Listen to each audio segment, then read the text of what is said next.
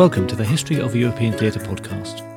Although the narrative of theatre history is on a between-season hiatus, I couldn't let the anniversary of Shakespeare's birthday pass this year without putting an episode together. So, here is a bonus episode with just a few glimpses of the life and times of William Shakespeare. It's called Windows on a Shakespearean Life.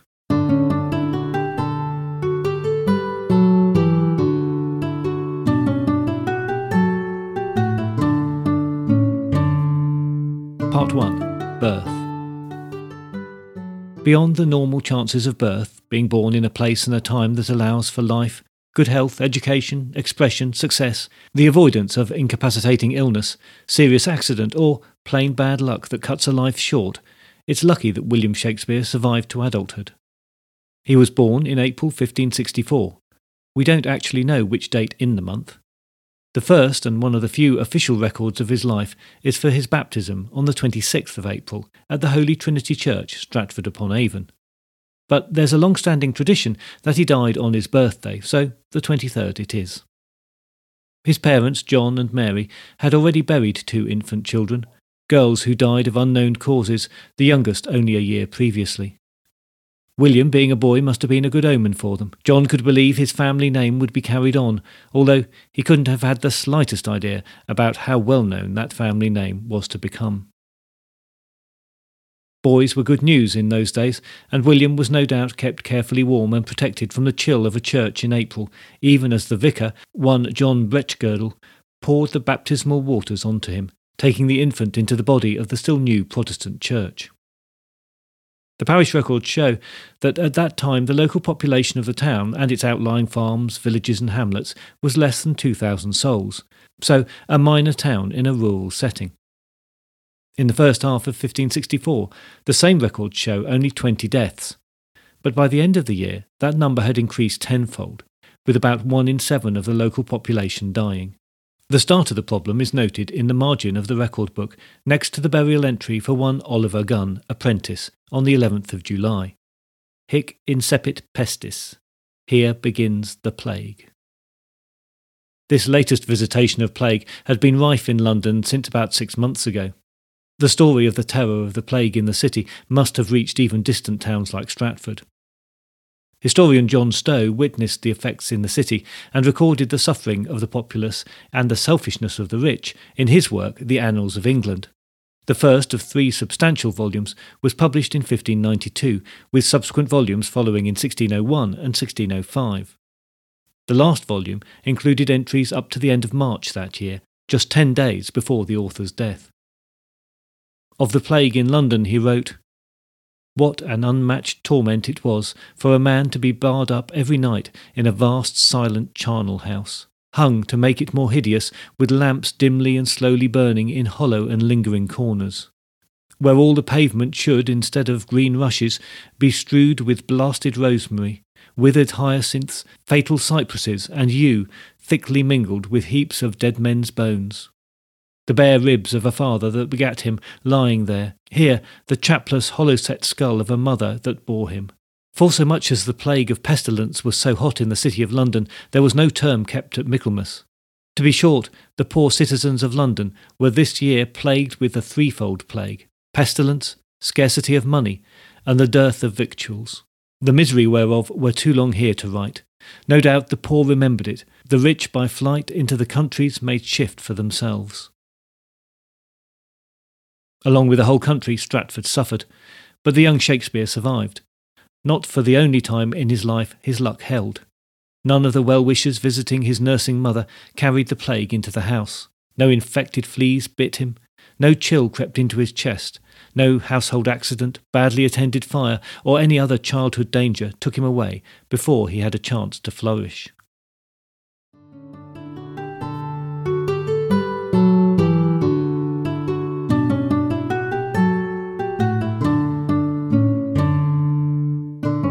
Part 2. The Schoolroom. The school day started early, 6 o'clock in the summer, 7 in the winter, in a concession to the delayed dawn.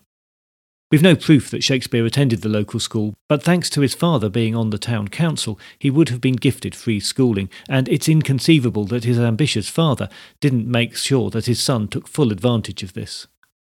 For 6 days a week, Sunday being excluded of course and Thursday and Saturday being half days, the local boys were drilled in Latin.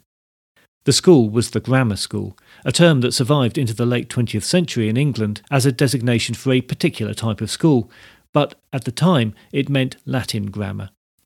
Rote learning was the order of the day. Verb forms, numbers, cases, genders, articles, translation from Latin to English, translation from English to Latin, and more. This wasn't fun, and was not designed to engineer free thought, quite the opposite in fact.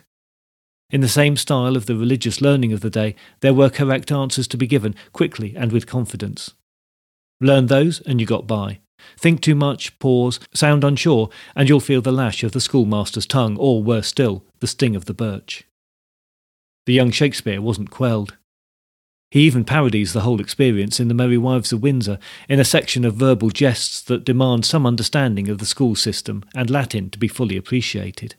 It's one of those obviously meant to be funny but we don't quite get it passages in Shakespeare that later generations struggle with, but would have had his contemporaries who had experienced similar treatment at school laughing out loud. The young King Edward, building on the groundwork of an educational system started by his father, had funded the establishment of local schools to create a countrywide opportunity for at least some of the young boys under his rule, with the express intention that good literature and discipline must be diffused and propagated throughout all parts of our kingdom, as wherein the best government and administration of affairs consists. Elizabeth also played her part in promoting and changing the educational system. Under her watch, the works studied in Latin were changed, with the removal of the Catechism and Augustinian works promoted under Henry VIII, with all their Catholic leanings. These were replaced with Ovid, Virgil, Terence and Plautus. They were pagan writers, but at least did not provide a counter-argument to the Calvinistic Protestantism that Elizabeth was promoting. These rediscovered greats from antiquity supported the beginnings of a grounding in Roman-style debate and argument that was the basis for the education that could take a young man with enough natural intelligence and sharp wits to university, and from there into the church or the burgeoning bureaucracy that was needed to run the expanding Elizabethan state. In his standard textbook of the day, Erasmus says that the study of Latin classics was of the highest value. He said, "In this kind of thing it is best that youth be exercised variously and diligently, because, besides the fruit of style, by this means they imbibe the old and the memorable stories, as if doing something else, and fix them deep in their memory. They become accustomed to the names of men and places. Moreover, they learn especially the power of honesty and the nature of probity, the special virtues of eloquence." But hang on a moment. These old stories, the Romans retelling the Greek myths, weren't they often driven by flawed characters who gave way to greed, lust or hubris? Didn't they often turn on an act of treachery? Were these really the models for good Tudor citizens? Or, where there was a spark granted by nature, nurture or both, did they just feed the imagination of the young scholar?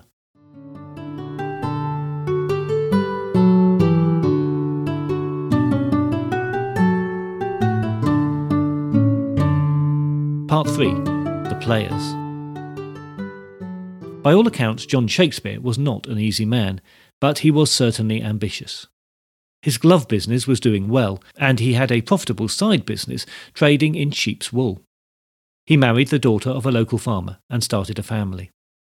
Then he started to move in local political circles and took on roles in local government.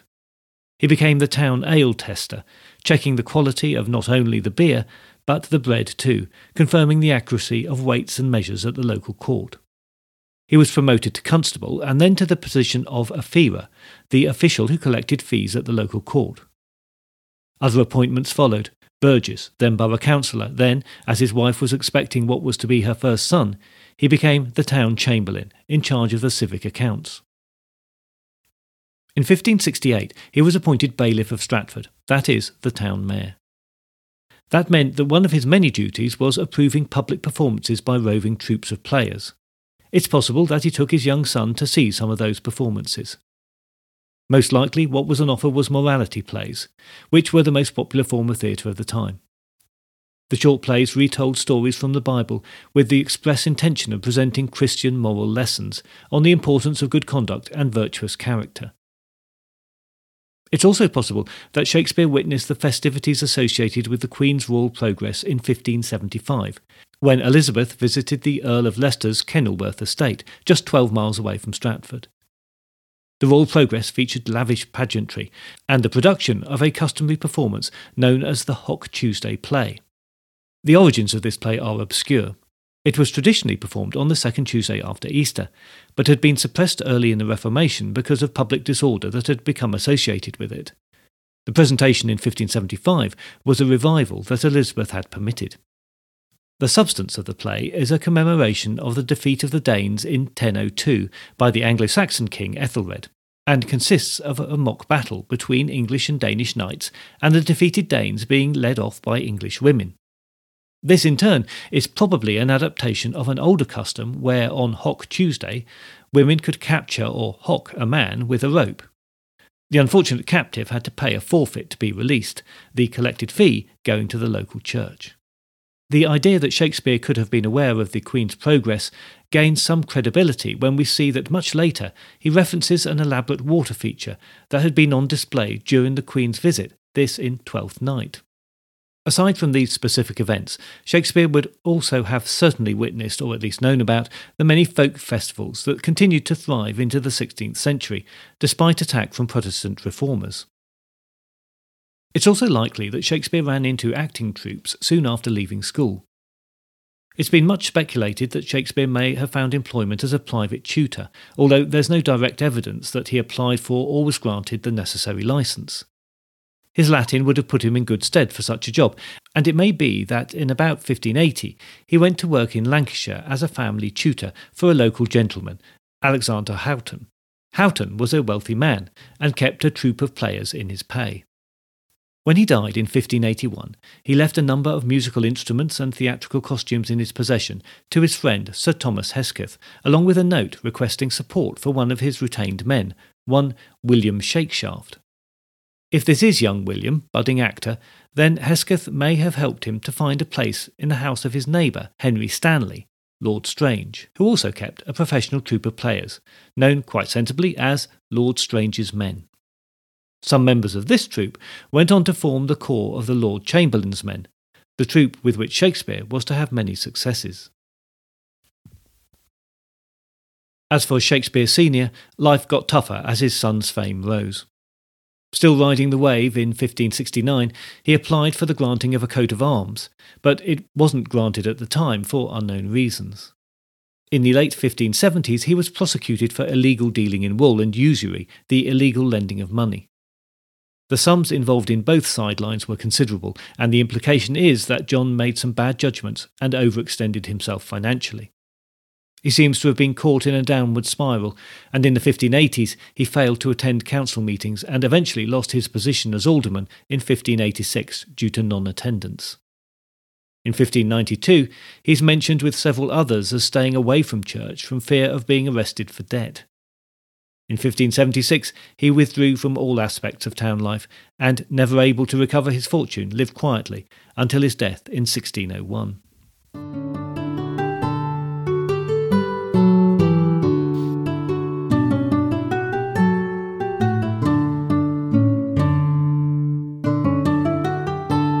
Part 4. Marriage. Men, it seems, married relatively late in the rural regions of Elizabethan England. Studies of the parish records in Warwickshire from the time suggest that more than 70% of men married between 20 and 26 years of age. Given human nature, raging hormones in both young men and women, and the lack of available and effective contraception, one might have expected that age range to be a lot lower, and the record of teenage men held to shotgun weddings a lot more prevalent. In the same analysis, it's seen that women tended to marry at a younger age, usually some 5 to 7 years younger than their groom. Yet some of the most commonly known facts about Shakespeare's personal life is that he married young, at 18 in fact, and that he married an older woman. His bride was 8 years older than he, and she was pregnant on their wedding day. And what does that tell us about the young Shakespeare? Was he rebellious?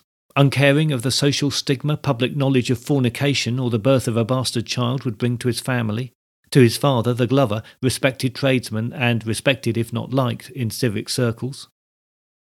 Or was it just uncontrolled ardour, The moment of interruption missed, the act undertaken once too often.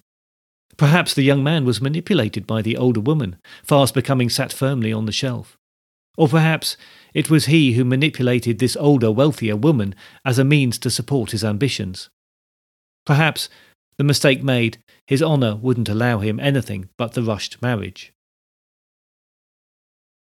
The records surrounding this question are sketchy and inconclusive. There was a rushed marriage, where a special licence was obtained that did away with the usual period necessary for reading the wedding banns publicly. But the prospective groom's name on the licence is spelt differently, and the prospective bride is named as Anne Wheatley. One of the conditions for a special marriage licence was that a bond of surety had to be placed. Such a bond is lodged at the time under the name of Anne Hathaway. In a time before the printing press had finally formalised the spelling of English words, names are often shown in various forms, presumably as they were heard by the clerk writing them down. And no one seems greatly concerned by this, but it leads to an air of uncertainty. Both names were common in the area at the time, but Anne is otherwise referred to as Agnes, spelt A-N-N-E-S, and pronounced Agnes, with a hint of a non-existent G. Whately appears nowhere else in reference to her, but the use of the name could just be a clerical error. In the same register, recorded on the same day, a William Whately was up before the church court. Perhaps, in copying the document, the clerk simply got distracted for a moment and transposed some names from the documents piled next to each other from the day's business. And if William and Agnes needed any defence for nothing more than their ardour and exuberance, at the time, once a solemn promise had been given between the couple, the union was considered legal, and hence the importance of the public reading of wedding banns, so that any such promises could be rooted out. Marriages were often consummated before the wedding ceremony without censure. What we can say with more certainty is that Susanna Shakespeare was baptised on the 26th of May, 1583. The marriage of her parents took place in December 1582, and with nature working as it does, there can be no doubt that Agnes was pregnant when they married.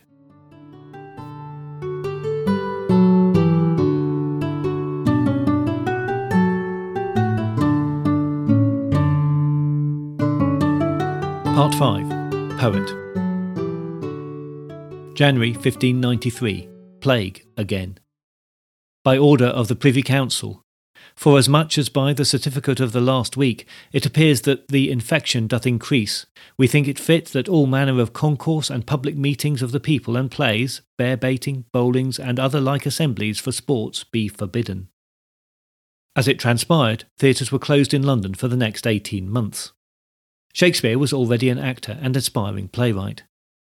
The acting troupes took to touring in the safer parts of the country, presenting their shows in open spaces and, when allowed, in communal buildings, funded by box office takings and, on occasion, by subsidy from the local councils, happy to see and promote London theatre in their own small part of the world. But for Shakespeare, it was a time of metamorphosis. The dating of Shakespeare's plays is not always straightforward, but it's likely that before the hiatus he had written The Taming of the Shrew, the history plays Henry VI, parts 1, 2 and 3, although maybe not in that order, Two Gentlemen of Verona and Titus Andronicus. Richard III might have been written just before the plague struck, but was probably not performed until the reopening of the theatres later in 1594. In those 18 months of enforced seclusion and, we can only imagine, a slowing of the hectic pace of the life of the young artist around town, Shakespeare stopped being the jobbing actor, the copier of old plays, the man who patched the plays in the repertoire to amend them to circumstances and no doubt improve them. In this time of plague, he became an original poet. April 1593 saw the publication of his poem Venus and Adonis, and it soon became a bestseller, being reprinted 15 times before 1640. The content of this long poem pushed the boundaries of what was acceptable in print. His retelling of the unrequited love of Venus for Adonis hit the mark with the young literary set and the undergraduates who appreciated the stylistic challenges of the work that was essentially pastoral, but at times comic, at times tragic, and perhaps most significantly, at times erotic. Likely based on a much shorter version of the story by Ovid, who, thanks to his schooling, Shakespeare could read in the original Latin, and printed in good quarto by Richard Field, another Stratfordian working his trade in London, the poem is dedicated to Henry Worthesley, 3rd Earl of Southampton. In the dedication, which is in effect a request for patronage from the Earl, the author recognises it as his first truly original work, calling it the heir of my invention.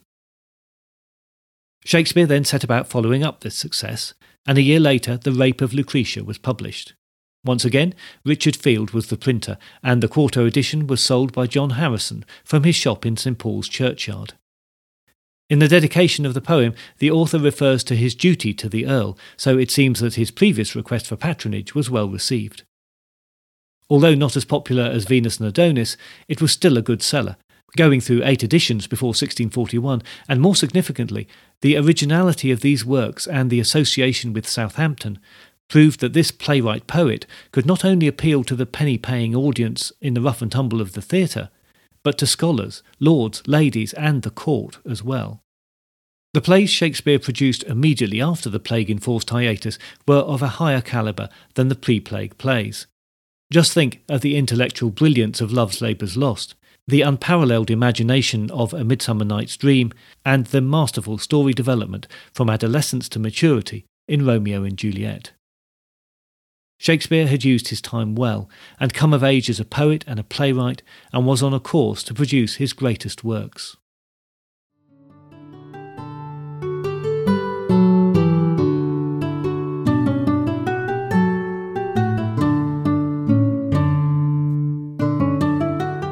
Part 6. London. Shakespeare was born in the provinces, but his trade brought him to London. In this way, he was similar to many of his artistic contemporaries. London's population was close to 200,000 souls at the end of the 16th century, making it one of the largest cities in Europe. The diverse population, made up of locals and incomers from the countryside and abroad, made it a lively, exciting and sophisticated place. But it was also squalid, infested with crime and corruption, and, of course, subject to regular bouts of plague.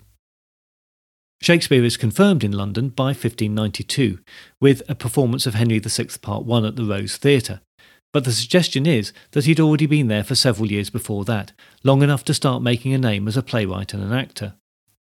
His first residence at the time was likely in Shoreditch. Then it was a very poor area, made up of poorly constructed shacks and tiny alleyways, where homes leaned towards each other over gutters of flowing human and animal sewage.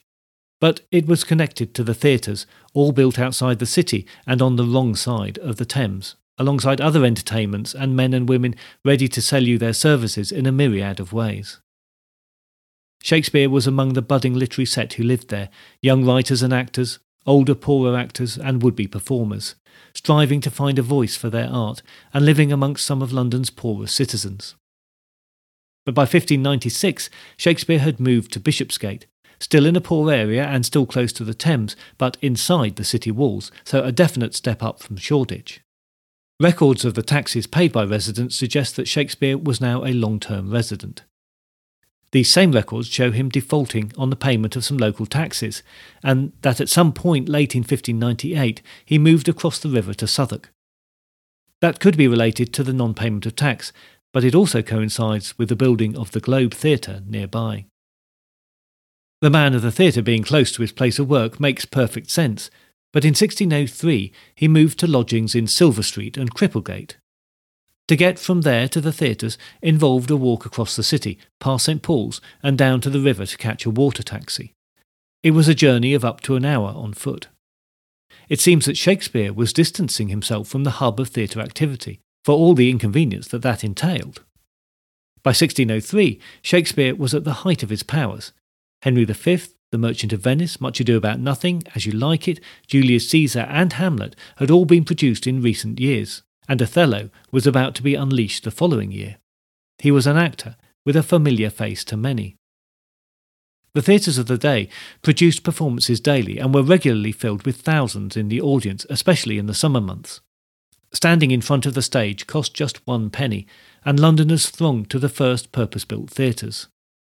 Those in the local area probably attended more frequently than those who had to make the boat trip across the river, so in the locality, the actors who appeared on stage daily, performing a different part regularly and changing plays often if the box office takings dropped, were well known. Shakespeare as a playwright and poet was also part of his public persona. He was referred to in poems and topical comedies of the time, had been critiqued by those who thought him above his station, and praised in print by those who saw his genius. His name is mentioned in anecdotes from the Inns of Court. He was a celebrity, and we can wonder if this move away from theatreland, this detachment from the world of public entertainment, was a deliberate move. Silver Street was a quiet, respectable area, perhaps what we would now call a bolt hole, where a well-known face could hide and find some peace and quiet.